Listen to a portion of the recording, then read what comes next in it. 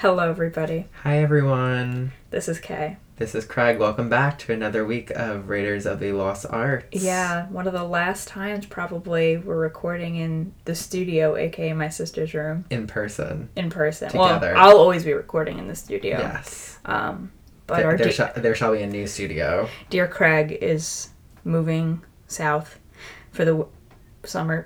I'm like, wait, it's not winter. South for the summer. So we won't be in person recording. We're not ending the podcast. I've told a few people, I'm like, oh yeah, Craig's moving. They're like, oh my gosh, so it's over? I'm like, no. Yeah, after 15 episodes, we're just ending it. It just began. It's just begun. I'll call it chapter or season 2. Yeah. Once you move down. It'll be season 10 2. days, everyone. Oh my god. It doesn't feel real. It's not. This is all a dream. Honestly, I wouldn't doubt it. The episode we recorded last week, it's long, so I'm saving it for like a special occasion. Yes. And also, it was the first time we're recording with our new mic here. Mm-hmm. Say hello, Mike. He's shy. It's fine. Yeah. His name is Blue Yeti, actually. And first name Blue, last name Yeti. yeah, like my father before me. That was so dumb. So, I was still getting used to it. I didn't have a wind guard for it. But now we do, and it looks phallic, as Craig and I both pointed out. Phallic as fuck. It is a phallic-looking mic. Anyway. Anyways, so we are going to jump into our usual segment. By the time you're hearing this... By the time you're hearing this... We're going to talk about... We need to come up with a jingle. Yeah. I will at some point. By the time you're hearing this... Something like that. Well, that's jingly. Yeah, it is. We'll have someone who's not us sing it. Yes. We cannot sing. Speaking of people who can sing... Good segue. Miss Rachel Zegler. That's what I was going to talk about. Oh, okay. Well, I have another thing to talk about, too. Okay. But, yeah. It was announced today that she has been cast as Snow White in the upcoming live action. I don't know what it's going to be. I don't know if it's going to be an adaptation, a news story with Snow White, or what. But all I know is that Miss Rachel Zegler is going to be playing her. And so it's going to be a serve. Even if it's, the garbage that Disney has been serving us with the live action adaptations, I won't care because it'll have Rachel Zegler in it. And it's directed by Mark Webb. I don't think I know anything about him. No, I don't. I don't know if he's new and upcoming. I just tried to go on Letterboxd and I could not find a director under that name. So this might be a debut for him. Well, what about IMDb? That's true. I'm looking up his name on the interwebs right now. Because I know, I think it's a pretty good director who's doing the Little Mermaid one. Is he the one who done? Oh, I don't know. Okay, I found him. Okay. It's interesting. Well, this is just like a quick wiki type thing. When you type his name into Google, Mark Preston Webb is an American music video director and filmmaker. So it's interesting that he's known. Is it the same one? Because I'm looking and on IMDb there's a few different Mark Webbs. He's a white guy with a mustache and Okay, yeah, all the ones who I'm looking at all look like that too. Yeah. So this is the one that's coming up. Okay, yeah, he looks like a person. But we're happy. He's a Virgo. Okay, what is that supposed to mean? Oh, it's Mark with a C. Yeah. Oh, he directed 500 Days of Summer, idiot. Did he? Was I just spelling it wrong? It's Mark with a C. I love 500 Days of Summer. And he directed The Amazing Spider-Man. Yeah, he's up and coming. Is he a newcomer? I mean... Yeah. Listen, are we going to sit here and brag about The Amazing Spider-Man? No, but I'm saying he got to work with Andrew Garfield. Yeah, he is. What if Andrew Garfield played the prince? No, that's too big of an age difference, but still. Also, I know this is very off topic, but this is very much in topic with by the time you're hearing this. Do you keep getting text messages today about, election stuff? No. From random numbers? No. I keep getting, Does it think you live in the boroughs or something? I don't know. You're part of New York City and you're doing the ranking thing? I don't know. I'm just getting all this stuff. I would say I've gotten at least 5 today. You definitely signed a petition at some point and they got your number and now they will not leave you alone. That's what happens when I sign petitions. I just get a million emails from change.org.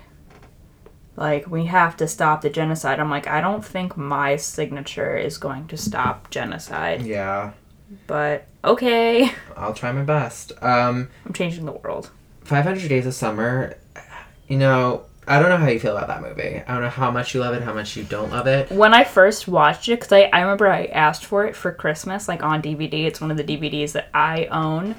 I was really excited for it because, like, I was a girl on Tumblr, so people hyped the movie up. Yeah. And it kind of disappointed me, but then I watched it in a film class in college, and then I watched it on my own another time, and I was like, okay, I like this more. It's one of those movies where it becomes deeper the more you watch it, and the more the characters are revealed the more you watch it. I think when you know the ending, it's better in a way. Like, if you kind of do know the ending going in, I suppose, but you're rooting for him in a way anyway. Yeah, but like, then you realize you're not supposed to root for him. Yeah, they're he needs kind to of learn a lesson. They're both at fault in their own ways. But him more so. Oh no, yes, agreed. Him more so so because was just doing her thing. She makes it very clear from the beginning. Yeah. What she wants, and he kind of manipulates and Manic takes advantage Pixie of that. Dream girl. Yeah. What else is new? By the time you're hearing this, I don't think we talked about it last week, but we're gonna talk about our Lord and Savior, Lorde. We mentioned it, but then that was part of the thing that we cut. Yeah. But because we kept trying to re-record. So yeah. Lorde, as we all know, is coming out with a new album in August, Solar Power. She came out with a single recently. People are speculating we're going to get a new single this coming week because of... I saw something on Twitter today about... because the first half of the album is like... There's side A and side B, and side A is about the sun, and side B is about the moon. So someone made some correlation and thinking we might be getting a new single, which is interesting. I think we'll get a new single before the album comes out. Agreed. I don't know about it. Like, her other one just came out. Yeah, she's not Jack Antonoff. I mean, she worked with Jack Antonoff, but Jack Antonoff... Unless he's like holding her hostage and he's like, put out another single. No. I mean, his new album's coming out soon, so maybe like a lot of people are coming out. A lot of people will be coming out with albums. It's and you know what? Part of it is like, I'm happy, and another part of me is just like, oh, they were waiting to put out albums until they could tour. Which makes me angry. Yeah, because it's like, oh, they just wanted money. Yeah, because like at the end of the day, like, so all these artists are like, hey, exactly what you said. They want to go and tour with this, which I get, but we were all in a dark time. Don't you think you wanted to share your light with us? I don't support her 100%. I think she's done some stupid things, but Dua Lipa, she, at the beginning of the pandemic, she was planning to put out her album. People were like, oh, she's probably going to push it back now because of the pandemic. She released it anyway, knowing full well she wasn't going to be able to tour it. It also got leaked early, and that was a whole big thing. Yeah, but like, you know. Yeah. But she released it anyway, knowing she wasn't going to be able to tour with it. And look, she got a Grammy out of it. Yeah. So, you know. Take this as a life lesson, artists. I respected a lot of the people who released stuff during the pandemic, knowing that they couldn't tour or capitalize off of their work. Taylor Swift. Yes. Who released 3 albums. Like 3 albums. Maybe more. Like, she was like, oh, I'm doing 4. stuff. Like, I'm not going to sit on it. And a documentary. 4. So Folklore, the Pond, like the... Yeah, but I mean, like, original works. Evermore. It's like Fearless. 2, really. Right. She worked on it like it was stuff, but it was stuff that she already had, you know? But, yeah, I'm excited. But now everyone's touring, and I'm like, I don't have any money. I already got tickets to, like, 2 concerts. So, you know. Yeah, I have tickets to a few concerts as well. A few, like, more than 2? Yeah. Yeah. I have to, like, budget. Like, who do I care enough about to see? Like, I got tickets to see Bleachers, which is Jack Antonoff. And I got tickets to see my boy Grayson Chance. Ugh. His were not that expensive, but... Yes. I'm like, the other thing that bothers me, I don't like when artists tour solely at festivals, which is what Miley's doing right now. I'm not hating on her because it's you do. I don't know. I'm kind of sensitive. I'm kidding. But no, I'm a little selfish, and I don't want to go to a festival to see you. No, I hate festivals. I want your own tour. They make me feel dirty. Yeah, I've never been to one, so... I've never been to one either, because my sister went to one, and it wasn't even, like, a big one. Like, she went to Firefly, which is one of the smaller festivals. Yeah. and it sounded exhausting, and she was only there for like 3 days. Yeah, it doesn't sound like a fun experience. No, people are like, oh yeah, like someone stole my phone, like we almost got tricked into like doing cocaine or whatever, and like you're sleeping in like a tent I was bleeding, like freely bleeding, but I didn't care because I was front row for Jay-Z. I'm like, that does not seem fun. That sounds like something you're probably dehydrated. That sounds like a police report. You're tired. Yeah, it's no.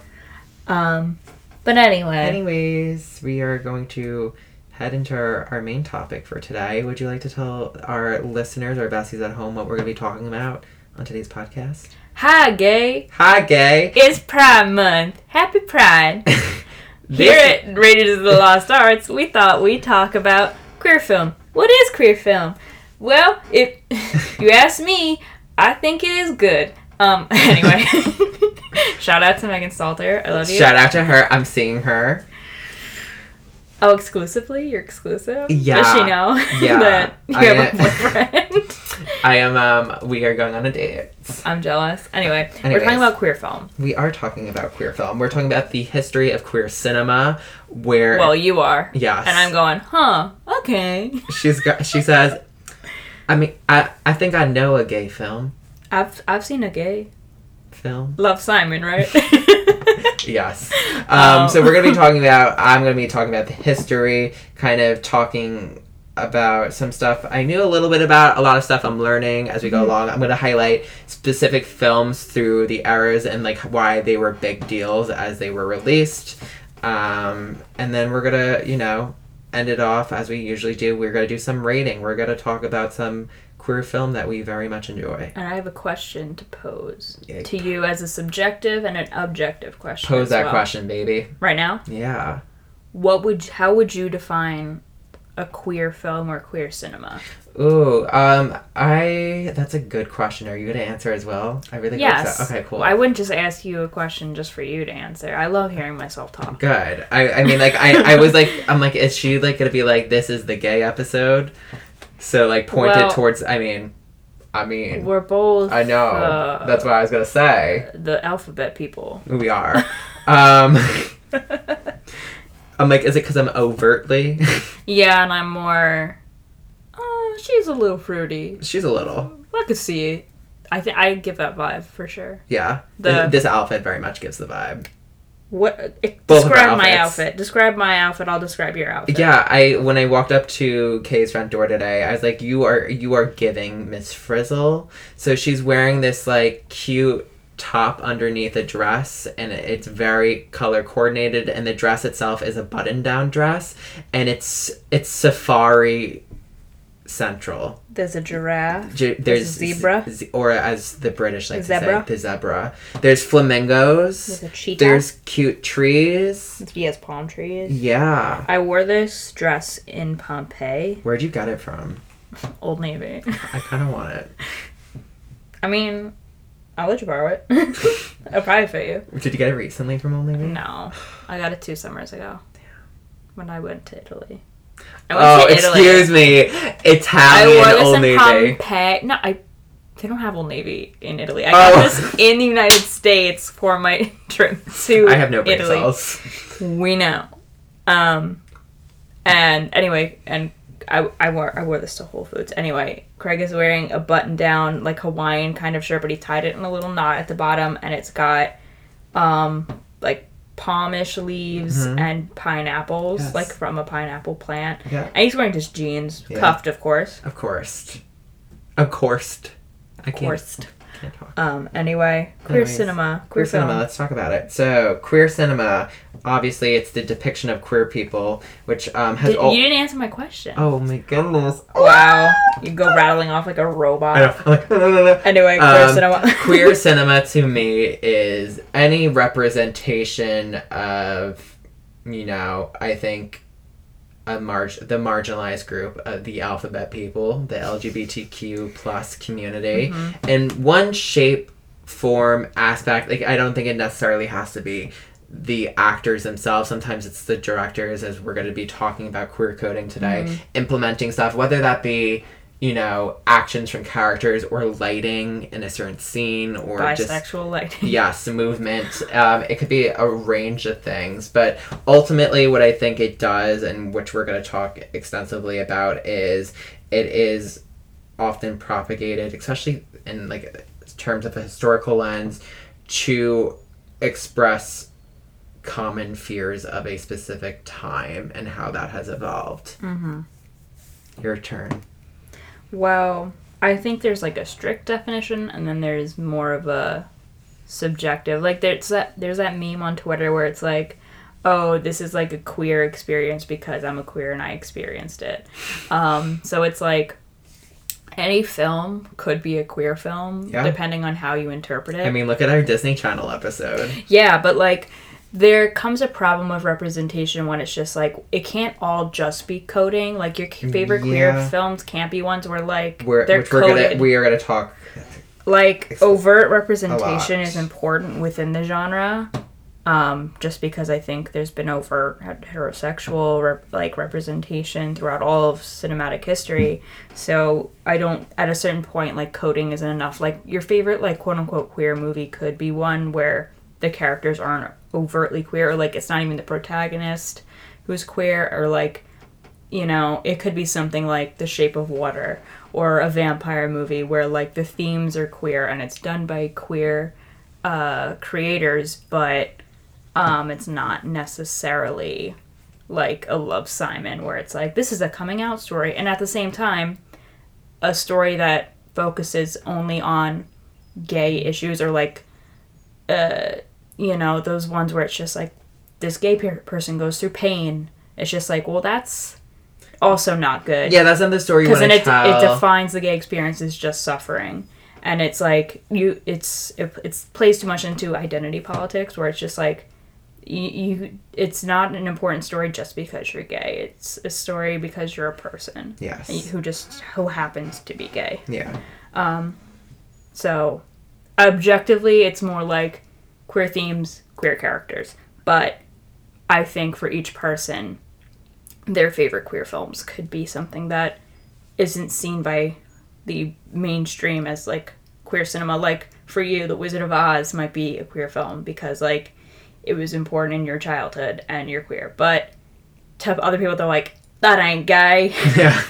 It's like, well, surprise. Surprise. We're all friends with Dorothy. Yeah. Anyways. History. Let's go into some history. So, obviously, depiction of queer people has always been present in film. Mm-hmm. However, we want to think about the ramifications of that, whether it be implicit or explicit due to censorship and prejudice against the LGBTQ plus community that obviously has changed, molded, morphed over time.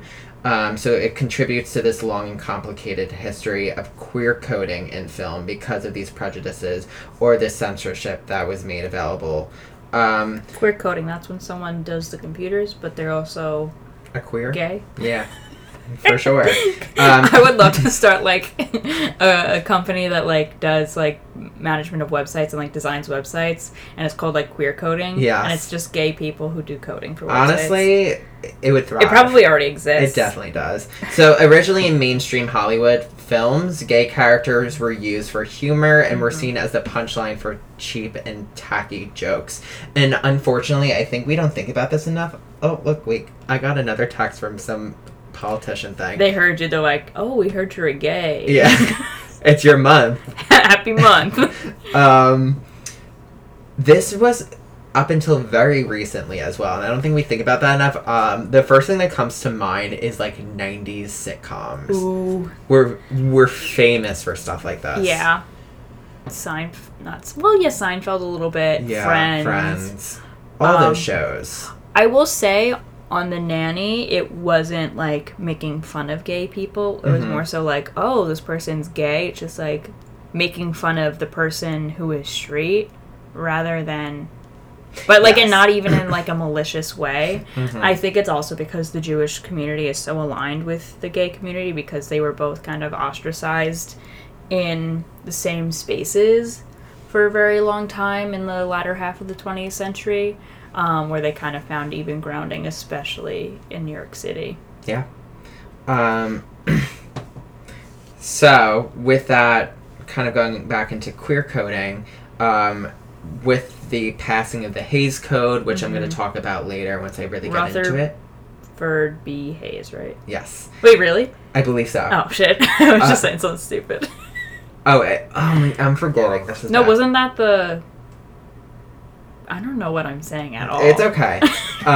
Do we ever on this pod? Sometimes I do. Sometimes we do. Not today. So we actually, with the passing of the Hays Code, we saw obviously the rise in queer coding, but specifically for villains in film, which we're going to talk a little bit about, which is interesting. Oh, yeah. I just watched something that was talking about how much Disney villains are queer coded. Yes. So through the decades, we have like the 1960s, where gay characters were represented only through tragic stories. 1970s birthed the popularity of queer camp. Camp, baby, looking camp right in the eye. Looking it right in the eye. 1990s gave independent filmmakers who were often gay the chance to tell authentic stories. So it's this weird dichotomy of, like we were just talking about, how sitcoms were still making these tacky, like tasteless jokes, but then at the same time you had these artists really coming forth and trying new things and being authentic. And well, it's all about like the mainstream culture and the counterculture. Yes. Like, and now that counterculture is somewhat more mainstream, but also not at all. Yeah, exactly. And then just something to think about how far we've come. I'm going to highlight the movie Moonlight, which made history in 2017 as the first LGBTQ plus movie to win the Oscar for Best Picture. The film, which features an all-black cast, was one big step towards making gay cinema that isn't whitewashed, featuring a range of identities and doesn't make its queer characters one note or vehicles of suffering, which you've touched on before when you were talking about how films focus too much on identity, or that's the first thing that came to my head was the idea of whitewashing, when we're focusing predominantly on the majority, which is like the white gays. And like, honestly, when we're giving a crowd a film where someone's coming to terms with themselves, they come out to their family and everyone loves them and hugs them and it's a happy ending. It's not often the most realistic sometimes storytelling. it is. Sometimes it is, but for a lot of people who have these stories, they just can't relate to it fully. I was saying that thing about like how I hate in fantasy films when like being gay is like a big thing. It's just like, if you're in a fantasy world, you have like the choice to make your society however way you want. Like, it's such a hack move, I think, to like make them homophobic. It's just like, really, they can believe in dragons, but they can't believe in two men loving each other? Come on now. I think the thing that bothers me the most usually about film is there's a lack of intersectionality in gay film. And it's like I was just saying, there's two gay mask-looking men, or like who are two white twinks, and muscular, and it's just it's so underrepresenting different groups, different people, and the history. And obviously, I'm not going to go too much into it because it's, I feel like, not my place to talk about. But there are different minority groups that there is a bigger. There's more stakes at hand when it comes to just like queer culture and gayness in general, where it's heavily like frowned upon in different cultures as opposed to like, you know, being a white American. So we're gonna go right to the beginning in 1894. We're going back some time. Is that the first movie ever? There was the train was actually gay. Yes. Thomas the Train. No. I know. I know what you mean. So the Dickinson experimental sound film, obviously it was a silent film, is regarded as the first gay film because during this time it completely shocked audiences with the presentation of two men dancing together. So they're going to hell. This subverted conventional gender roles. That's true. This caused absolute chaos. Like, imagine you being in 1894 and you go into the cinema with your lovely husband. And that back then it was like going for a night at the opera. Like everybody dressed up. Yeah, And that's what I'm everything. saying. And then you sit down Oh, and you're watching the film, disgraziata. and you see two men like dancing together. What a stir it would cause in all the salons and parlors afterwards as we sipped our mint juleps and just fanned ourselves. We'd be like, oh, did you see that? Such blasphemy in the theater. Yeah, what tonight. word would they even have for it? They wouldn't call it. Blasphemous. They wouldn't call it a gay film. They'd be like, "What is this?" Oh, this sodomy. Yeah, basically. And then going a little bit forward in time, we have, Charlie Chaplin, who is the comedian in the early 1900s, and he was really much known for his slapstick humor. We have early representation of cross-dressing for laughs, which was presented. There's a film of his, I think it was called like A Woman or something like that, in 1915, in which obviously, like I said, it's the whole like, dressing in the conventional gender norms of the other, for a ruse and a laugh. And again, it was very much shock culture still during this time, where you went to the theater to see this and you saw a man wearing a dress and you were like, or you bust out laughing. Yeah, Or I think both. it's meant to be funny. Yes. Especially given his oeuvre. Yes. And That means eggs. yes. And think about it now. How would that differ? What do you mean? Oh, like if someone were to dress up in a Yeah, like dress the now? humor aspect of it. It's not as humorous. I think some people would still find it funny, Of course. but, given the whole Candace Owens, Harry Styles of it all, I don't know. I think super left-leaning people, they see a man in a dress and they're like, he's so brave. These neoliberals who are like tearing down toxic masculinity when it's just like, it's just an article of fucking clothing. It's literally And at a the same strip of time, fabric. Like, some of these people who are basically fascists are just like, they see trans women and they're like, oh my gosh, her shoulders look so huge. Or like, on the other side, they'll be like, oh, why does she look better in a dress than me? It's like, what do you mean? She's also a woman, dumbass. Yeah. Like, that's the most, like, disgusting backhanded compliment, or that cis people think they're doing. When they do that, they're like, oh my gosh, let me know how you're, like, trans and you're prettier than me. I'm like, the fuck? Yeah, it's weird. Let me know It's how really, you're cis and stupid. Yeah. It's Down with cis. gross, yeah. And then we're going to jump forward to 1922 with the film, with Jump, as you will, with the film Manslaughter, and this includes the first erotic gay kiss As in, like, the way, right? between two men.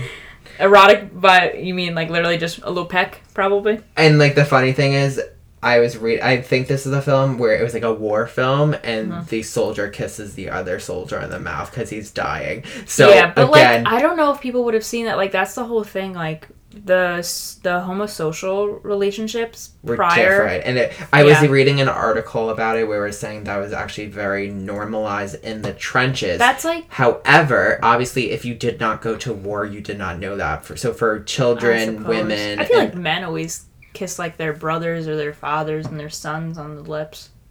it really depends on the culture. This But is more focusing What on I'm American saying is culture. that like a lot of, like, you can do queer readings of Shakespeare and stuff like that, but a lot of the homoerotic things that you see are more so just homosocial elements that were normal at the time, and only during, like, the rise to Protestantism and, like, just super Orthodox Christianity did they become taboo. Yes. So, thank you, America, I guess, for that. All the frickin' prudes came over to America. The prickin' prudes. The frickin' prudes came over and had to ruin, being gay They just for had everyone. they had to just like throw their beliefs down everyone's throats. They were like, you should not. And they're like, why? It's like, because we translated the Bible wrong once on purpose. And now To sell more. That's the law of the land. It's just Yeah. like, yeah, you didn't even translate God the forbid Bible this right. becomes another Salem witch trial in our hands, Well. basically. Going into 1929, we have Pandora's Box, which features cinema's first lesbian character. Ooh. Saucy. And then 1930, not too long after, the film Morocco presents the first lead actress to kiss another woman on screen. That is scandal. That is Tantalizing. 1930. Are you kidding me? Get behind me, lesbians. Yes. Get behind me. Let's go, lesbians. Let's go. I would love to see. I'd love to be a fly on a wall during these, like, again, these premieres where people like the socialites and the bourgeoisie were showing up to the theater. I honestly think it was the upper echelons who didn't care that much, and it was probably the more common folk who did. Interesting. 'Cause, like, half of the rich people were super gay. Yeah, but it was still, kind of like, we know this, but we don't, yeah. Well, they kept it hush-hush. It wasn't popular in society, but everyone knew, And then they fork everything up in 1934. Hollywood had to be a little bitch, and they got to pass those Hays Codes, which became strictly enforced at this time. So the Motion Picture Production Code set guidelines from 1934 up until 1968. Obviously, I want the listeners at home to know, like, the Hays Codes kind of went through a wide range of things. It wasn't, like, specifically, like, anti-gay. Like, it wasn't, like, attacking. Yeah, no, it was a lot of things. It was a lot of different things, but specifically, like, one of, like, the codes or bylaws. And this is because of the rise of the studio system, because all more movies were being put out. They didn't have time to really, like... So with this, like, was forbidding explicit representation of homosexuality. So this is really where we see the emergence and the precision of queer coding. In 1948, Alfred Hitchcock releases Rope, which has two heavily coded gay men murder their classmate for the sheer thrill of it. That's always a fun one to read up on in a lot of Hitchcock theory and whatnot. And then Hitchcock enjoyed exploring sexual and gender deviance. He was known for that. So Psycho. Yes, he coded characters in Rebecca, Strangers on a Train, as well as Psycho. I think it's really interesting. I think Rope was based on a real-life case. It was. Yes. But it kind of took off in, like, the way that a lot of straight Americans saw gay people. It, like, reignited their fears that they had about them. And that's what I kind of wanted to point out right now. Alfie, baby. The fact that they were heavily coded and they are murderous characters. It's like the same thing as, and I don't know if you're going to talk about this, but in freaking Silence of the Lambs. I'm not talking about that today, but we can go on it. The portrayal of Buffalo Bill as someone who is trans, but also, a serial killer, cannibal, I think also, solidified the fears people had about trans people, but where they were like, oh, it's just a man in a dress. But, like, and they had one line that addresses this in the entire film where it's like, I think Jodie Foster says, oh, well, he's not actually trans. Or, like, the doctor says, he's not trans. Like, no one has said that. Like, he's never even said that. Like, kind of trying to excuse themselves from any backlash they could get from the trans community, but didn't work. And for years after that, people just saw trans women as men in dresses because of Buffalo freaking Bill. And there's also one with, what's his face? Michael Caine, I think, where he plays a trans murderer, or, just someone who they like to dress up in a dress and do murder, and it's like, this is probably not the best representation. Yeah, they tend to do that, and it's never a good cause. Yeah, thanks a lot, guys. Yeah, thank you. Going on to 1955, one of my favorite movies of all time, Rebel Without a Cause, features the first on-screen gay teenager. So Sal Mineo was one of the first publicly gay actors during the time and referred to his own character as the first gay teen in film. Oh, but I don't think the movie really makes that a thing. It's there. It's there. I definitely saw it. Well, though, it's kind of like Oedipal in a way, then. I'm not going to get into it. But you know what I mean. Yeah. So I always shipped him and James Dean's character in that movie. They were just, like, But like what I mean by that is like James Dean and I don't remember any of the character names, but them two are kind of like the parents of him. But he also kind of has this more intimate relationship with him as well. So he's like kind of like a father figure, but also like it's like a lover. Yeah, so it's interesting. Name with a phone background. Yes. Yeah. My phone background is my cat, so whatever. I just so for the folks at home, they're like, "What is this phone background?" Oh yeah, I didn't say. Yeah, it's James Dean and Natalie Wood. It's like a behind the scenes photo of them because I adore them. Anyways, R.I.P. to both of them. What? R.I.P. to both of them. I know, and especially both so sad. Both of them very tragic. Man, you're just asking for a disaster to happen with your phone. I know. Also, talking about like her mysterious death, Christopher Walken. I am onto you. What? He was involved. He was on the boat.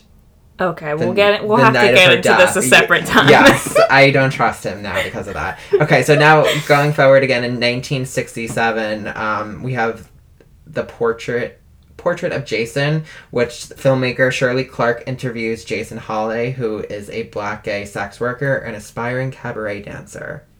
So I feel like that's the first time that we see any sense of diversity, and it's coming off more documentary-like style, which is really great, especially during this time, 1967. Well, we're about to head into some fun territory in the 60s and 70s. So. Exactly. And then just the year after, the Hays Code is lifted. And we see the implementation of the MPPA, which we know is still in... Isn't it MPAA? Or is it MPPA? MPPA. Oh, okay. Never mind. Unless they changed it. This is what my research was given me, which obviously was the new film rating system, and it's what we still use today. Yeah. Oh, this is fun. How I phrase this. So, in the year 1975, that's where we see Camp and Crime, double C, alliteration, baby, Rocky Horror Picture Show, and Dog Day Afternoon come out. So, Dog Day Afternoon is based on a real bank robbery by a man trying to pay for his partner's gender affirmation surgery. And we all know the cult classic that is Rocky Horror, with its representation of Dr. Frankenfurter, who is trans and considered a transvestite in the film, but yes, just queer, which is like an outdated term. Yeah, we don't use that term anymore. But it's a good song. Yeah, it is when Mercedes does it in Glee. Are we kidding? We've mentioned this before, and we'll mention it again. We will keep bringing it up until you all listen to it. Amber Riley, you're invited on the podcast whenever you want to come. Oh my goodness, I love her so much. Yeah. Now we're going to go into the 1980s, which is some dark territory, because obviously this is where we're going to see the AIDS epidemic, which, interestingly enough, though, film doesn't kind of touch upon that until the 90s. Yeah. But obviously, as we talked about in our vampire episode, it is definitely... Which hasn't aired yet, so... It obviously hasn't aired yet, but we talked about this idea of the AIDS fear being implemented into 80s film and pop culture. So the 1980s, we see some film backlash. There's a movie called Cruising, which is highly... Heard of that. Roasted for good reason. Roasted. I'm very actually interested in seeing this movie because I've heard so much backlash about it. Before I even did my research for this, the past week, I've heard just a lot of backlash, so I'm curious to see the representation. So basically, the film explores an undercover cop searching for a serial killer who targets the S&M leather community. Oh. And yeah, and the reason why so many people are obviously against this film and have speaking out against it, spoken, I can't talk. Spoken. Because the gay characters are depicted as one-dimensional and are sex-crazed lunatics. I mean, that's what a lot of the gay people in Brooklyn are like. The the white gaze in freaking Astoria. Yeah, but and it's I know what you mean, but it's basically equating. No, I know what you mean. Yeah, it's equating them like, oh, they deserve to die because they're lustful and sin. Yeah, that's what we spoke about. Yeah, in my vampire thing, where it's just like, oh, if you're gay, you have to die. Yeah. What? 1985, we get Desert Hearts, which is the first mainstream lesbian film with a happy ending. My friend told me to watch that. Yeah, I've heard good things about it. I need to check it out myself. I've yet to watch it, which obviously gives me Black Mirror correlation, a lesbian episode with happy ending. I still haven't seen that episode, but I've heard great things. In 1990, we get Paris is Burning, which it explores New York ballroom culture with diverse queer representation. My boyfriend was actually talking to me about this movie the other day. He's like, I hope that's like in your like your talking points, because it was like obviously very profound and like informative for its time, especially. And unfortunately, it's a very controversial film because the mofos involved did not really pay the people well. The subjects of the film received little compensation. That's why it's so hard to like for me to accurately rate documentaries, because it's like I'm just looking at the contents. Like I don't know anything about the people who make the documentaries or like how ethical it was, or if it's something I'm learning about for the first time, like how well they're doing at representing the subject matter. Or like when you're an insider and you watch a documentary about something that you're inside about, it's like, okay, I think this is a good representation. Yada yada yada. Yeah, so there's only so much that we can find out until we find out about it. And then 1992, we see kind of a shift in film. B. Ruby Rich spoke about this new term that she coins, or new phrase, I should say, which is new queer cinema. Yeah, I saw something about that. Yeah, so we have the birth of that. So in the 90s... 1999, the first thing that came to mind was Kimberly Pierce's Boys Don't Cry, which tells the real-life story and murder of trans youth Brandon Teena, who was played by Hilary Swank in the film. Yeah. It's challenging because it tells a good story and it tells a real story and the danger that trans youth go through. Unfortunately, I wish they had a trans actor play the role. It's 1999. Like, even in the 2010s, they're not having trans actors play trans roles. Exactly. It's just an ongoing issue. It really is. And then, of course, we have to talk about this film, the gayness of it all. In 2005, we got Brokeback Mountain, which is the first big mainstream film focusing on a gay love story. And I actually want to specifically focus on the PR and the advertising for that film. Oh, didn't they mislead them? To think it was like just, your movie about two buds who are hard workers. No, so they, like, all the... Oh, wait, no, all the marketing has it as heterosexual. Yes, the posters and the advertisement have it about, like, you see Jake Gyllenhaal's character with Anne Hathaway, and it seems like this loving, heterosexual couple, and they're thriving, so all these people went to the movie and got something completely different. I forgot who I was talking to on the matter, and they said, I see it both ways, as it being problematic, and also, like, as it being, like, not so much. Me honestly, as a gay person, like, hearing that they did something like that, I'm like, that was a move. Yeah. And I'm like, I am here to support it. I think it's funny. I think it's so funny. I'm like, yeah. That's camp. That is camp. The director looked camp in the eye. Ang Lee. Yeah, and then, obviously, it's a profound film, especially because it was the first mainstream, like, gay love story that we get as a society. Listen, I love the two leads. Would I have liked actual gay actors? Of course. Yeah. But 2005, very difficult. Or, like, they couldn't be out. I mean, to my knowledge, those it was still very early on. Yeah, I think Heath Ledger was straight. Or at least straight passing. Yeah. And Jake Gyllenhaal, for all we know, is heterosexual. He hasn't ever dated a man, but things he said to Tom Holland, I'm like, okay. Interesting. I actually watched that movie for my first time within, I would say, the past year or so. I remember. Yeah. I kept on telling you to watch it, and you were like, I'll get around to it. It made no sense. I'm like, it's gay, it's got Heath Ledger and Jake Gyllenhaal and Anne Hathaway. What are you doing? And unfortunately, no, not unfortunately, I have a love-hate relationship with Michelle Williams, which we've talked about many times. It's because she played one character you didn't like? Yes. You need to get over it. Well, you know why? She's great. I know, it was my first introduction to her, and it's your first introduction sticks with you. So I saw her in Dawson's Creek, and I couldn't stand her character.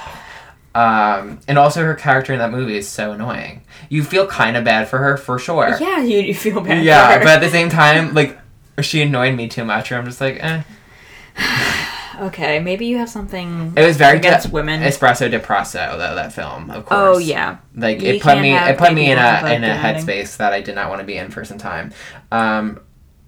Again, we've already talked about this in the pod today, but Moonlight wins Best Picture in 2017, which is still, like, probably one of the biggest deals ever. Like, I think, I don't know, it deserved it. I'm so happy it won. Mm-hmm.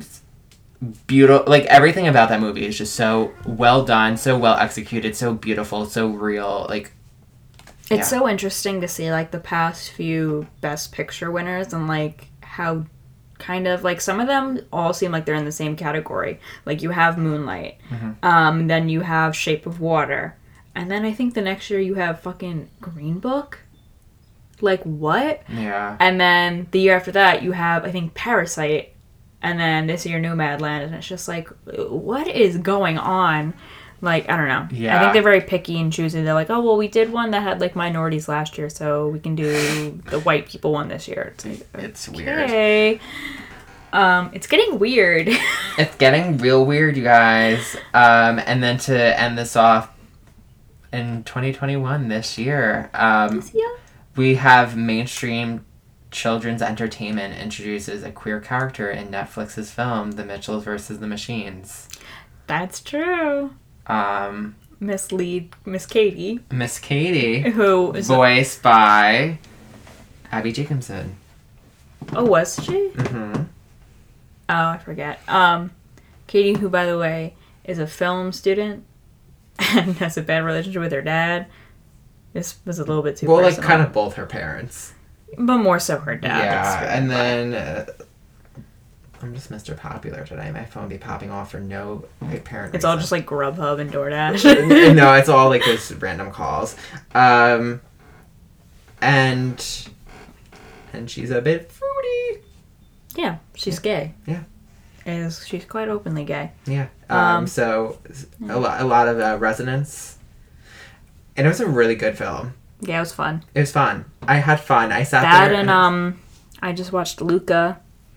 But it's not like, again, it's all coding, which is like fine, but like Disney, for God's sake, how many times are you gonna have like the first ever gay character and like they're not even, or like that gay character gets 5 seconds of screen time, yet you can have this story about these two boys who are different from society, and society may not accept them, but all they have is each other, and it's just like, are you kidding me? Just say they're gay. Oh my god. Anyways, so as I mentioned briefly in the beginning of this, we know as times have changed, we see a change in representation that parallels the fears that's of society that is presented throughout history, and we are seeing more overt storylines and characters, but we aren't, we have not reached the finish line. And my rhetorical question perhaps is, how is queer representation problematic in film? Do we focus too heavily on sexuality? Do we offer enough diversity? And lastly, before we go into our rating, I would love to talk about, in which I coined this, the straight actor to gay character pipeline conundrum.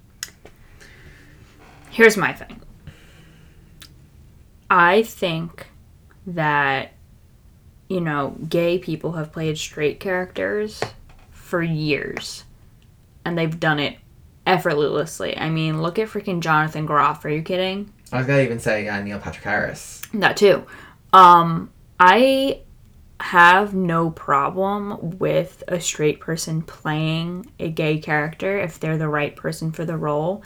I do think that gay people should always be considered first for that role, and if they go through every single gay person and they can't find someone who's better than a straight actor, then they should, cast that straight actor. I think for a while, and kind of still today, we see too many straight actors playing gay characters. And only recently have we started to see more gay actors play authentically gay characters and vice versa. But at the same time, it's like you don't want, like, you're an actor, you're supposed to be able to have range. But I think it's more of a thing of, I think actors haven't been as openly gay, and like I'm sure a lot of the actors who have played gay characters who were seen as straight probably weren't actually gay, and I think the backlash that a lot of these actors get is harmful because, like, what if they are gay, or what if they are bisexual or queer in some way, and you're like, you can't play this part. Like, I think it's complicated. It is, and I think I'm not a casting director, but like, my point is, I think we should be placing more blame on the casting directors. Yeah, not on the actor.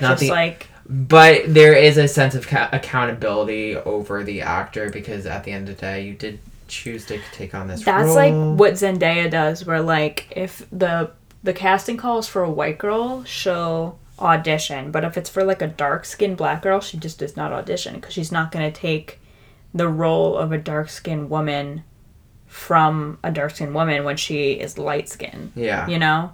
And I think it's the same thing with like I don't want to force anyone to come out of the closet, obviously, but in Hollywood, it's not like you're not going to get cast and stuff anymore. Yeah, and then also it's like you're going to play a gay character. Yeah, it's just like, depending on what that film explores. But again, you don't want to force anyone out of the closet. Exactly, and I agree. I am just very much against it in certain ways, because again, it's like we've talked about, you're taking opportunity away, and it also just, this hits too much at home, where it's like you are literally like devaluing a story.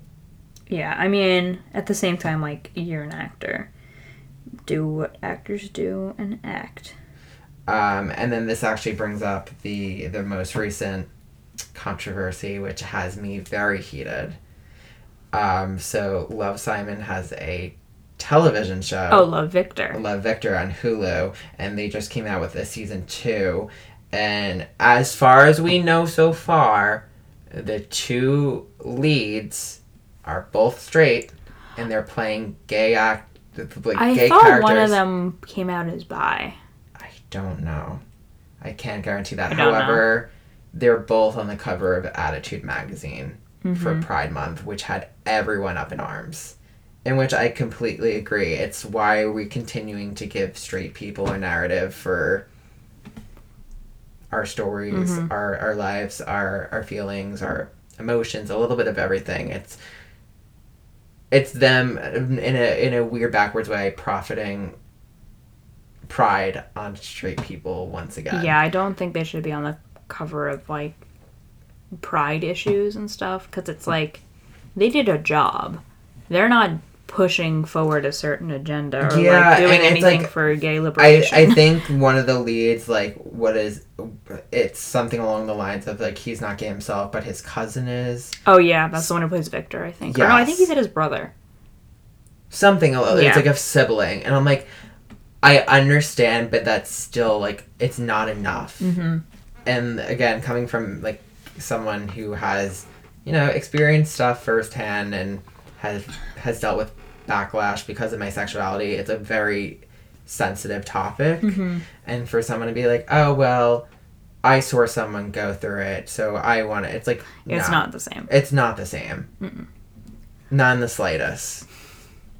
And then at the end of the day, once they call and, like, basically cut, you could be like, okay, I can go back to my silly little happy straight life. Mm-hmm. And not have to stay in this bubble of, like, whatever it is. So, yeah, those are my only, like, I mean, I can go on forever, but like, there's no need to.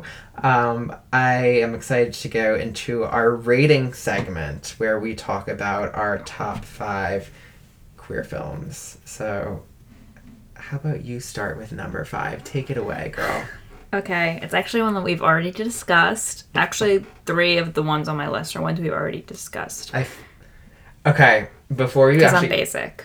Before you even start, I did tell Dave, I think yesterday, I was like, I want to say I'm gonna know at least like 2 of her 5 films. If not, like I have an idea of what her film. You'll know all of them. No, but I mean, like I'll know that you picked these. Like, okay. I had an idea of what you picked before I came here today. Okay. So we will see by the end of it. Okay, number 5 is 2005's Brokeback Mountain. Mostly because it is one of the first, like, queer movies I ever watched. Like, overtly, anyway. Yeah. I mean, I think it's a great movie. I think it, again, focuses less on, like, their sexuality and more on their emotions and, like, the emotions of queer people and of gay men. Each other. Did you know it's based on a short story? I did not. But, I mean, it is... would you say Espresso Depresso or whatever? Espresso Depresso. Yeah. I mean, that scene at the end when Heath Ledger's, like, crying into his shirt. Pain. But it's just a great film. Like, you can tell that the actors cared so much about each other and cared so much about the subject matter. Exactly. I agree. Like, Jake still has such wonderful things to say about Heath Ledger all those years later. And there's a reason that, like, it is so beloved in the gay community. Like, it's just a good movie. It's, decent representation, I'll say. Like, it's accurate, that's for sure. But, I guess for the time period, it makes sense that they're both white because, like, if one of them was black, they would have been killed right away. Like, there would be no question about it. And, like, there is the question of, was Jake Gyllenhaal's character, is that one Ennis, or is that, I forgot. Anyway, if he died of natural causes or whatever his parents said, or if he was, hate crimed. Yes. And killed. And I think, that's a worthy question, a worthy thing to look into. Really sad, but will always be a big part of my heart and, my introduction into queer films, even though it was quite mainstream. Yeah, I think that put me into, like, a good 3-day depression. It definitely, I had to sit there for, like, 20 minutes afterwards and just go, oh. I was just, like... I think the thing that gets me the most is, like, obviously the notion or the idea that this mountain is, like, their place that they always go back to, and even that like, they make it clear, like, through the dialogue and stuff, like, this is their safe haven, and, like, this is the place that they go back to, and as, like, the years go on and they change, like, oof, that mustaches. That hurt. Both the mustaches and the growing and the... I just wish I knew how to quit you. Yeah, anyway. So that's my number 5. I'm keeping it pretty short and sweet. Yeah. This week, I think. Yeah, that's fine. My number 5 is actually a film you told me about, and I watched because of you. Word? It's Uncle Frank. Oh, yeah. 2020. Sophia Lillis is in it, and... Paul Bettany. As we all know, she's a great actress. She's great. I can't wait till she wins something. She will. She will. She's great. What I love about this movie, I don't think I expected to love it as much as I did. I could tell that when I was, telling you watch, you're like, okay, and then you were like, and then by the end you were like, okay, wait. Like, let's unpack this. So for anyone who doesn't really know what the film is about, it's actually an Amazon original, correct? I think, yes, it's an Amazon original film. It came out in 2020, and it is through the perspective of Sophia Lillis' character growing up with her family in the 1970s, and her uncle is different from everyone, and she slowly learns that he's gay. I would say it's not even slowly. Like, he's a professor at the college she goes to. Well, that's when she first finds out. Yeah, and then she goes to a party they try at to his keep house. it from her. Yeah. Well, I don't know if the family quite knows. Like, I think they have an inkling. Yes, but it's obviously just They're just like, oh, he's different. It's very hush-hush, and then she meets his partner. And what I love about that movie so much, and like we kind of joked about it after I watched it, was this scene where she goes to the college party with her friend who she like is in love with, and he tried to get with her uncle. Yeah. And I'm just like, that is just, yeah. Slut. It's just very accurate though. Like that would happen to someone. And what I love about the movie is her discovery of herself as a person and her relationship with her uncle and how that changes over time and as she grows up, and how she realizes, like, the whole point of the movie is she feels like a black sheep in her family, and she knows her uncle is, and she sees the different reactions of, you know, once they find out he is gay. And she comes to the realization, like, for those of you who don't support him, I don't care, because I love him more than I love any of you. And like a lot of her family rallies behind him when he is outed. It's just the big thing is like him and his father. Yes. And which is also very realistic. When his father dies, like he says something awful in his will about him. Yeah. Yeah, it's like homophobic, and it's distressing. Like that, when I read the will, that one scene, that put a dagger through my heart. That was painful. And think about how many people go through that every day. It's just, yeah, it was so well executed. I don't know. I was a very big fan, and it's a film that I definitely want to tell more people about, for people to watch it and like rally behind it. Yeah. Give it the watches it needs and it deserves. Yeah, I think it went pretty quietly. Like, I didn't see that many people watch it, and I was like, yeah, I don't think many more people know about it. I didn't know about it until you told me. All right, on to number 4. Number 4. Okay, so now this is one that isn't overtly queer, but cool is. And I think I told you to watch this one too. I don't know if you ever did. It stars one of my favorite actors, Paul Dano, and it's Swiss Army Man. I have not yet. Okay. So essentially it's about a man who is like marooned in a way, like a la Tom Hanks' Castaway, and he's marooned with this dead body, but he acts the dead body, played by Daniel Radcliffe, acts as kind of a Swiss Army knife. He's a Swiss Army man. That's the title. And so he can ride him because he's like multifunctional. He keeps farting because, you know, sometimes you fart after you die. And so he rides him kind of like a dolphin to different shores. He, you know, he's alone in this area with him, so he projects onto him and he has conversations with him, and he starts a relationship almost with him the whole time. And he's dead, although it's like kind of hinted like maybe he's actually alive, or like he can be saved or something.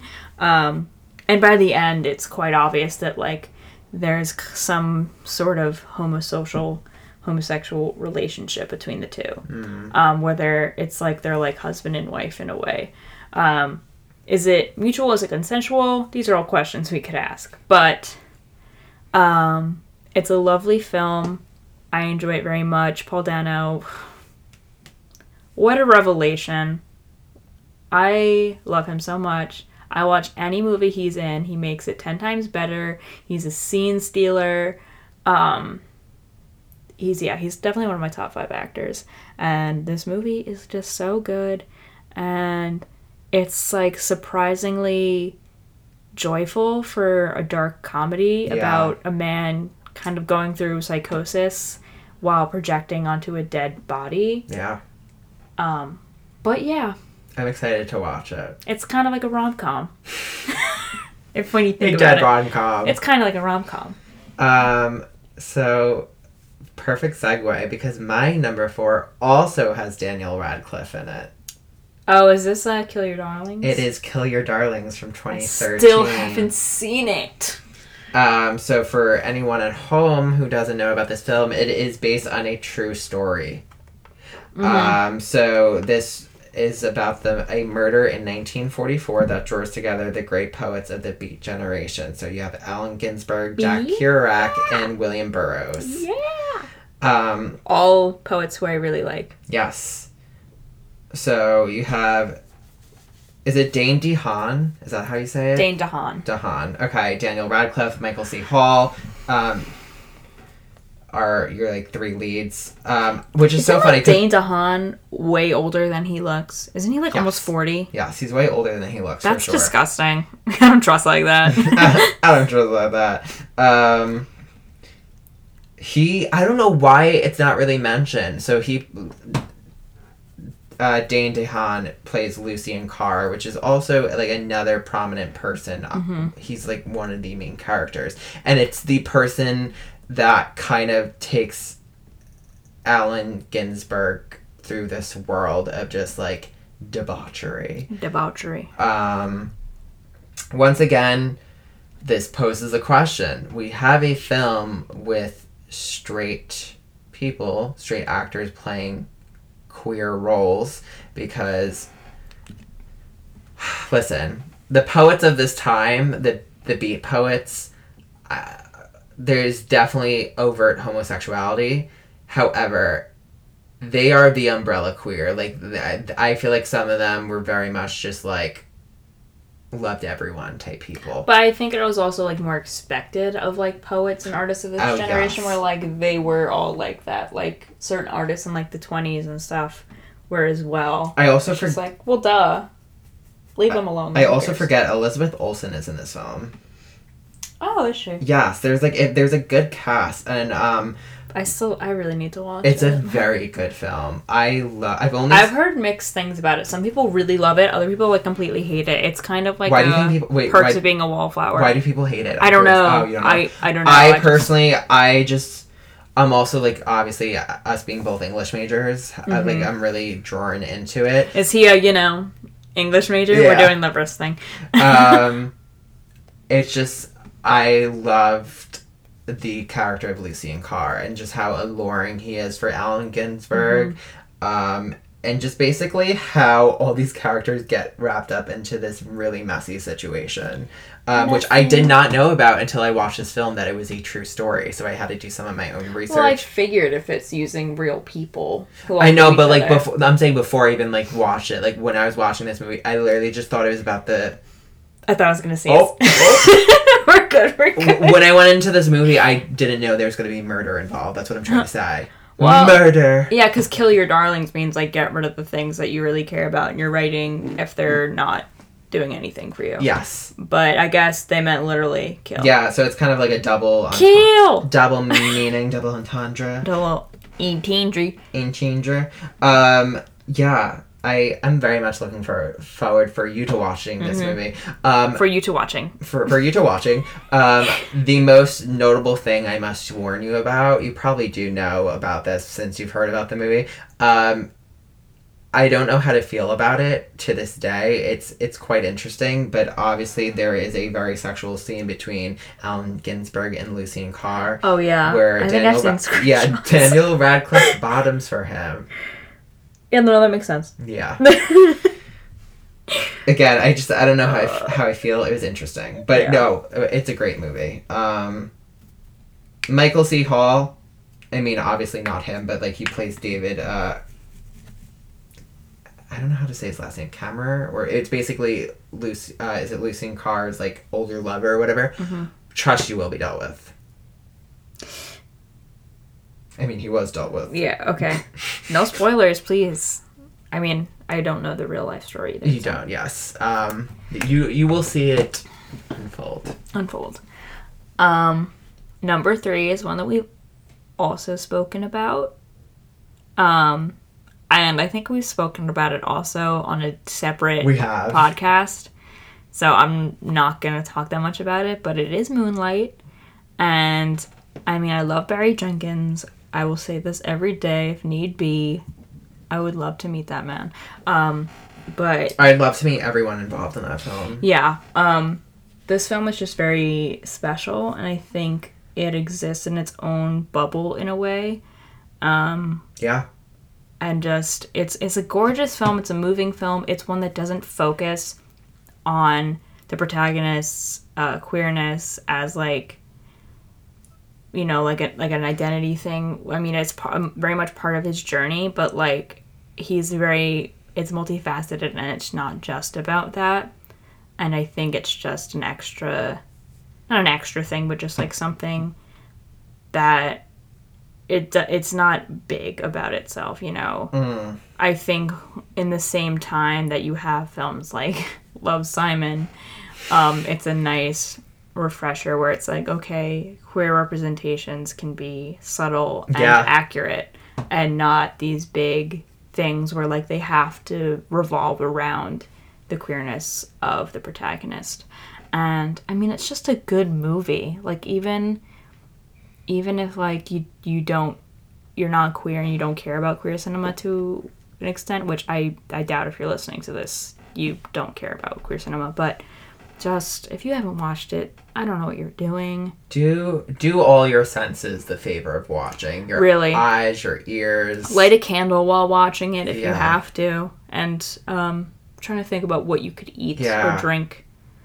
You need to really like. I feel like it's like hot chocolate. Just comfort food because it's comforting. Yeah. They have food at the end. Mm-hmm. I forget what it is. But anyway. Yeah, but that's my number 3. So my number 3 is actually a French film. Bonjour. We go a little bit out of the American cinematography. This is a 2018 film. I've seen it presented in different names. The English translation I have seen, it's called I Am Jonas. Okay. I've seen it called Boys. I've seen it called Jonas. Let me see, just to look if I know the name of this. If I know it.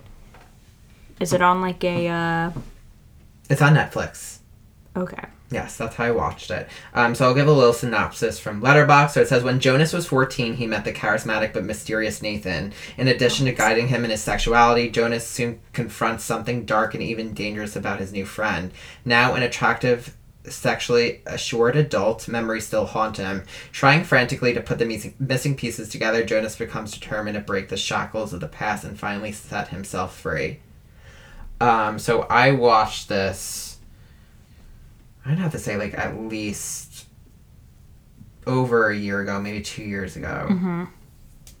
And all I can say, like, a great word to sum up this film, again, especially for me, it was so profound. Oh my goodness. I just wasn't expecting it. So just to give you, like, just an idea of what this looks like. So it has a 3.3 rating on Letterboxd. Okay. I want to say it has 100% on Rotten Tomatoes. I'm double checking on that. Yeah, it has a 100% on Rotten Tomatoes. It has a 3.3 on Letterboxd. I gave it a 5 stars. I remember ending that movie and being like, wow. It's just, I don't want to say anything about it because you need to watch it. Okay. It's one of those movies where you need to go in with no expectations or like no knowledge of what it's about. But basically, it goes back and forth between his memories as being a 14-year-old and him present-day adult in his 30s. Okay. The ending, oh my goodness. Tatters? Had you in tatters? Not even that. It's just so fucked up. Oh, okay. Oh, like you will... Great. I love being fucked nothing up on Tuesday. Nothing will prepare you. I'm telling you, like, it is not... Not only will you be in tatters, you'll feel for this character, you'll also be like, what the fuck did you do? How did this happen? You're going to feel for all these characters involved. You're going to be holding your head, and it's going to take you 20 minutes to come down from whatever you were on. Okay. You're going to be like... Added to watch list. You're giving me so many things to watch now. Yeah, it stuck with me. It was a storyline, again, the interwoven story between him and this boy Nathan he meets that like sexually awakens him when he's younger. It's obviously he needs to confront his past, and that is the point of the movie, and it is just it's wow. It's wow. That's all I can say. It's wow. Thank you, French cinema. Thank you for destroying me on many levels. And this is not the only film of French descent that has killed me. Yeah. Yeah, The French. they really do. That's my number 3. My number 2 on a Tuesday is another one we've spoken about, and that is Rocky Horror Picture Show. This is just one that I can always put on and enjoy. I think I watched it for the first time in the 9th grade, and it defined my personality at the time. Like, I could not stop listening to the soundtrack and, like, trying to learn the dances and You stuff definitely like that. tried to dress a little Rocky Horror-esque to school. I was soft grunge at the time, Yes, so definitely I fell see into it. that. Yeah, not today, obviously. Who did you resonate with most? I'm very curious. I resonated the most with Columbia and also Eddie. Oh, okay. Like, both of them. I fucking loved Eddie.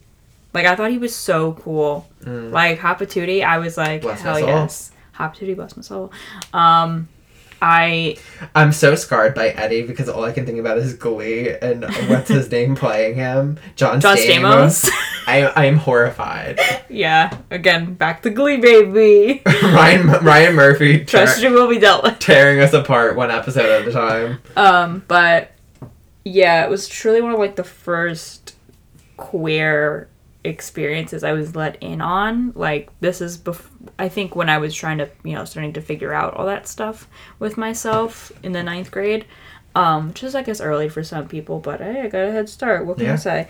And so I was like, oh, why do we keep watching this? This better not awaken anything in me. And it was great, and I couldn't stop watching it, and I felt like, when you feel dirty when you're young watching certain things, I felt dirty, like what I was doing was wrong. Oh, for sure.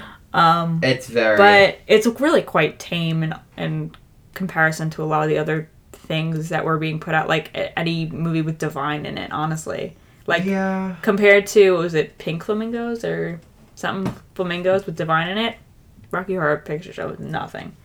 It's like PG-13 at best. Oh, of course, but like still at the time it explored such like critical topics. Yeah, but I'm saying like now it's a cult classic that has become kind of mainstream. I mean, you can go to any movie theater around Halloween and they're doing Rocky Horror, and it's mostly straight people. Yeah. At least in the suburbs. Maybe if I go into Queens suburbs. Or East Village, West Village rather. But it's still a very important movie for me, and my soundtrack. Coming of age in the 9th grade. Yeah, great soundtrack. Again, Reeve Carney, Mr. This Riff is Raff. How many times have we reached out to you, buddy? We're gonna Ouija board him. He's not dead, yeah. But we're gonna get a Ouija board and be like, Reeve Carney. He's gonna be like, hey. Come to the pod, baby. Come to the pod. You and Amber Riley. That'd be fun. That'd be a fun episode. Yeah. We haven't gotten, like, anyone. It's okay. We got Bella. We did. That's good. She'll come back soon. Yeah. When you're moving, I'll have her sub in, maybe. Perfect. So that you don't have to be like, oh my God. I'm under stress. I'm under stress. So yeah, it's my number 2. Rocky. Rocky. Janet. Brad. I can't. I can't. Donkey.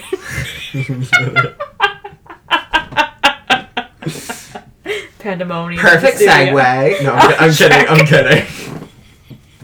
You know what? It is. Especially the second one. Give me any movie and tell me, like, justify this as a queer film, and I can do it. It's easily done. My second... Maybe that's what we should end on. My second one's pretty fun. Okay. It's heavily queer-coded. There is no overt... But I can argue that. Okay. It is A Nightmare on Elm Street 2, Freddy's Revenge. No, that is queer. Yeah. I've read essays. Yeah. She was like, I dabbled in well, anything that has a monster in it, baby, that's gay. Yeah. So, there you go.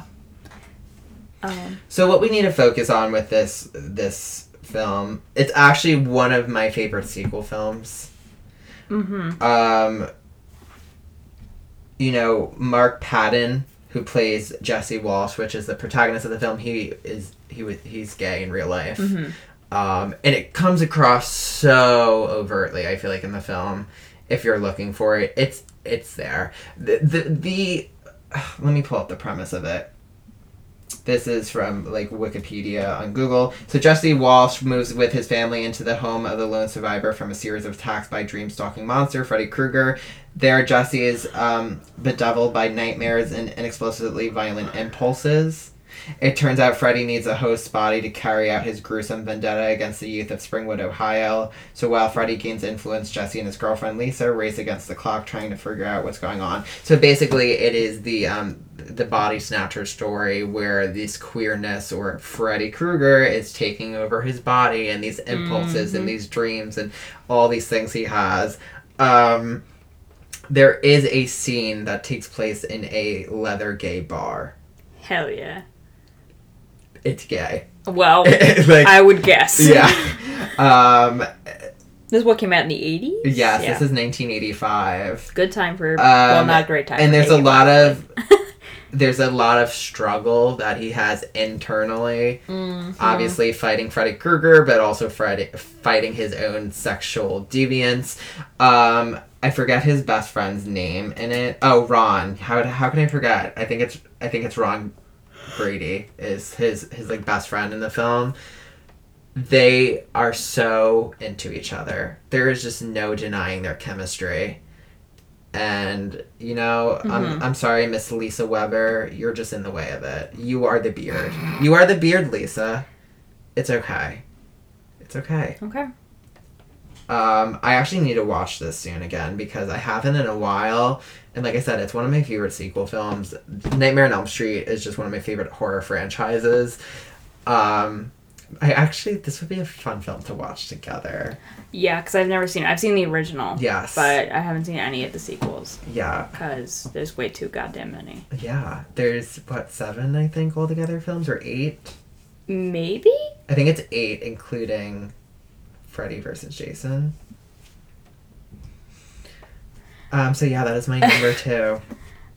Awesome. Awesome sauce. Also, Jesse is a heartthrob. Like, I have the biggest crush on him when I watch that movie. He's cute. He's a cutie. All right. Time for my number 1, which is, I think, a more recent film. I mean, not really. I know your number 1. Do you? You might. Does it involve women? Yes. Yep. I was going to say, my whole list so far has been very male-based. Yeah. But this one has women. And it is Portrait of a Lady on Fire. I knew it was going to be your number 1, too. Well, it's fantastic. Whatever. It's a film, yes, about women. A woman who has been hired to paint a portrait of a lady. Not on fire, just a regular portrait, but yes. She doesn't like to be, like, she's not allowed to know that she's being painted, and also the painting is for her husband, who will be coming in like a few weeks or whatever. And they fall in love, but like it's not, it's like a more subtle period piece. Like, it's very quiet and it's tender, and it's very much the female gaze and not the male gaze, which is like, hell yeah, because it's rarely done in a lot of sapphic films. And at the end of the day, it's also a film about like women's art and how we look at that and respect that. Because yeah, as much as it is about their relationship, it's also very much about I forget, is it Helene Eloise? I forget. The protagonist, the painter, her art and how she remembers this woman who she falls in love with.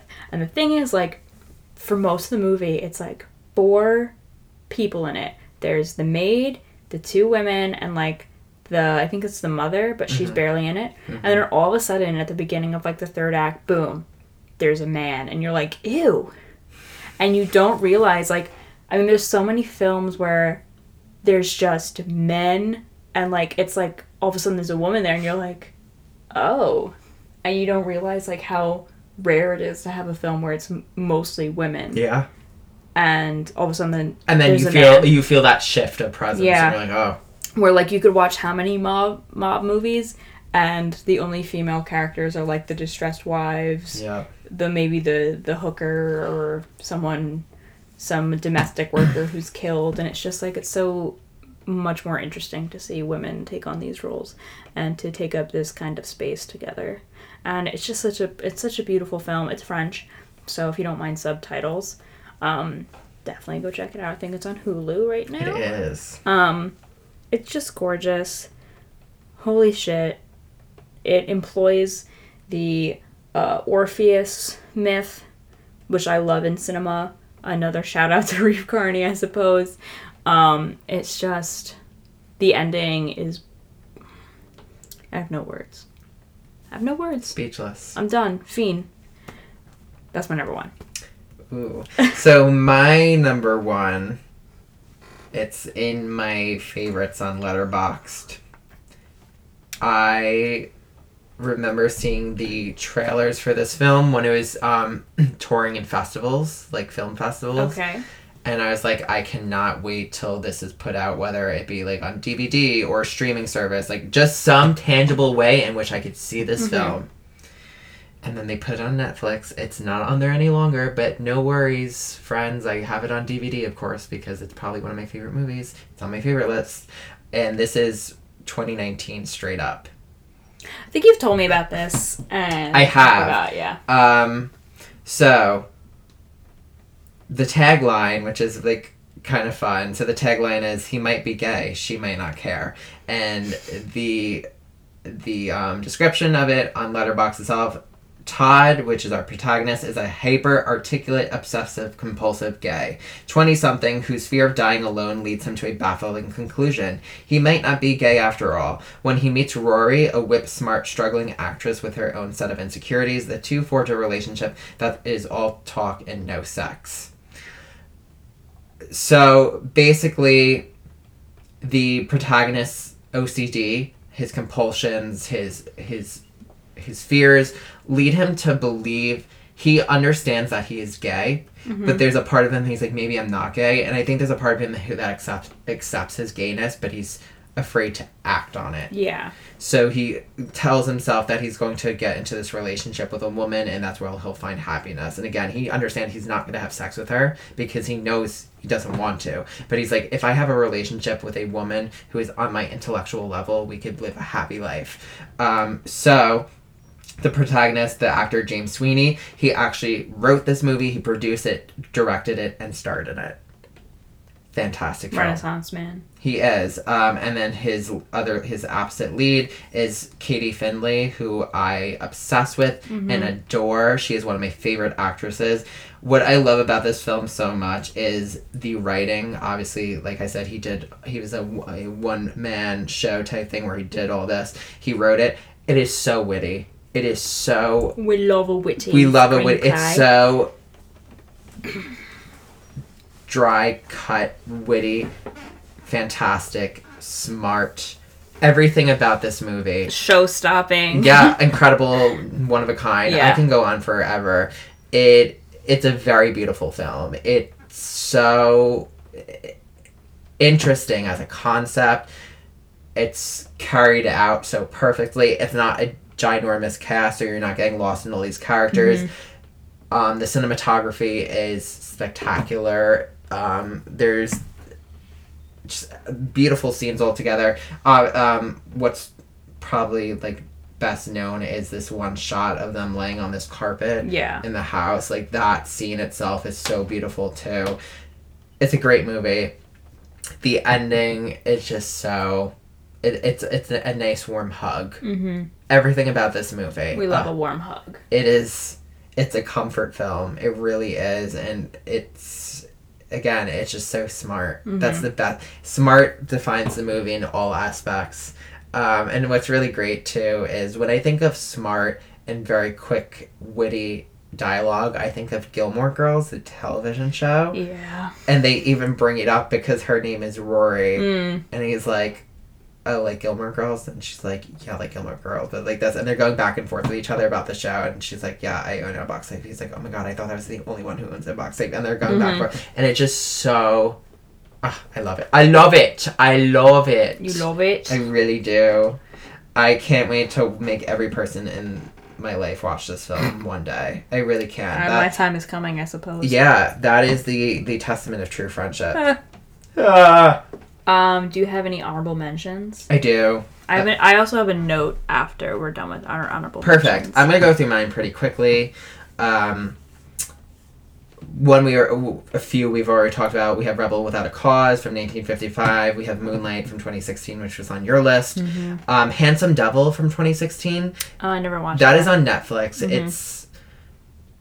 It's not like one of a kind fantastic, but it is cute. It tells, I think, a good, I don't know, I liked it. Okay. Of course, God's Own Country from 2017. I believe that still is on Netflix. It could be wrong. Yes. That one is just very different. It's Call Me By Your Name-esque, but without the cannibal. Yeah, and like it's more grounded. Okay. Booksmart. We got Shiva Baby. That is, yeah. And then the last two I left on my list are actually older. They're both from the 90s, and one of them is a cult classic I watched probably within this past year, But I'm a Cheerleader. That's on my honorable mentions list. So good. I love that one. I just love the cinematography, honestly, for that film. It's so... The cast is really good. And it's just, like, so quirky and fun. It is. It's really... And I love how... Like, it handles the themes very well. Yes. And with, like, the levity they deserve, but it pokes doesn't... fun at it in a very appropriate way. It doesn't ever get to that level where you're like hopeless. Yeah. Which is good. And then my other film I have on here, I don't know if you've watched it, Edge of 17. Not the one with Haley Steinfeld. I know you told me to watch it. Yeah, from 1998. I still haven't. Okay, so Edge of 17, like I said, is very overtly queer. It's a lot of sexual situations. It's gay, like obviously. It's gay. It came out in 1998, a year before But I'm a Cheerleader. Once I explored that realm of earlier queer film, I was just very surprised of how much I guess they could quote unquote get away with. And that it even was just out there and existed. But it basically is a coming of age film about a boy who's like late high school, going to be in college soon, and has like his first gay experiences and gay love and loss. And I'm trying to think of when I watched it, because I remember being just like very like involved in the film itself, because I felt like similar to the character, and I remember showing it to someone actually who just maybe just didn't have the same experiences as I had, so they just didn't care too much about the movie, and I was just like, it was interesting just to see the different perspectives. But again, it is a important film.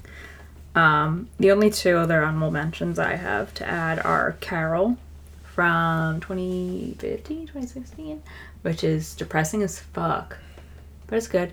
And one we just recently watched, which is Jennifer's Body.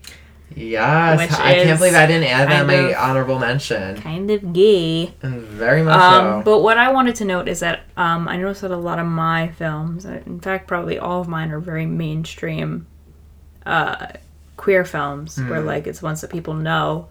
And yours, you had a lot of more indie, underground ones. And I think, and corroborate with me on this if it's true, but because I am bisexual, I'm straight passing, and so a lot of cinema is catered towards me anyway. Yes. You know, where there's heterosexual relationships, and like I can project onto that and see myself in those characters anyway. Yes. For you, being gay, a gay man, it's different because it's like an event when there's a gay film out. Yeah, you have to search for it. I had this conversation with one of my friends a very long time ago.